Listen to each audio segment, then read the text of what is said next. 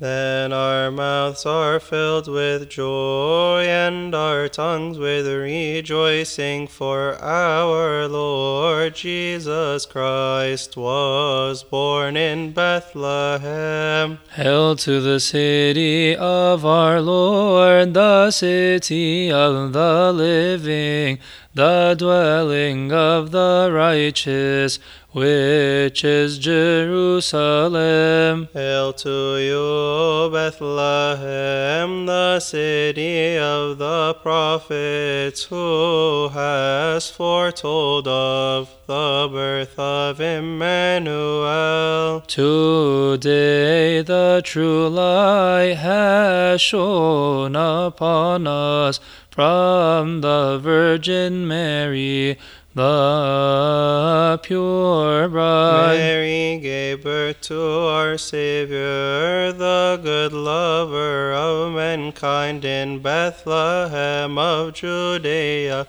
according to the sayings of the prophets. Isaiah the prophet proclaimed with a voice of joy, saying, She will give birth to Emmanuel, our good Savior. Now the heavens rejoice, and the earth is glad, for she has borne Emmanuel for us, we the Christian people. Therefore we are rich with perfect good things, and in faith we sing, saying, Alleluia.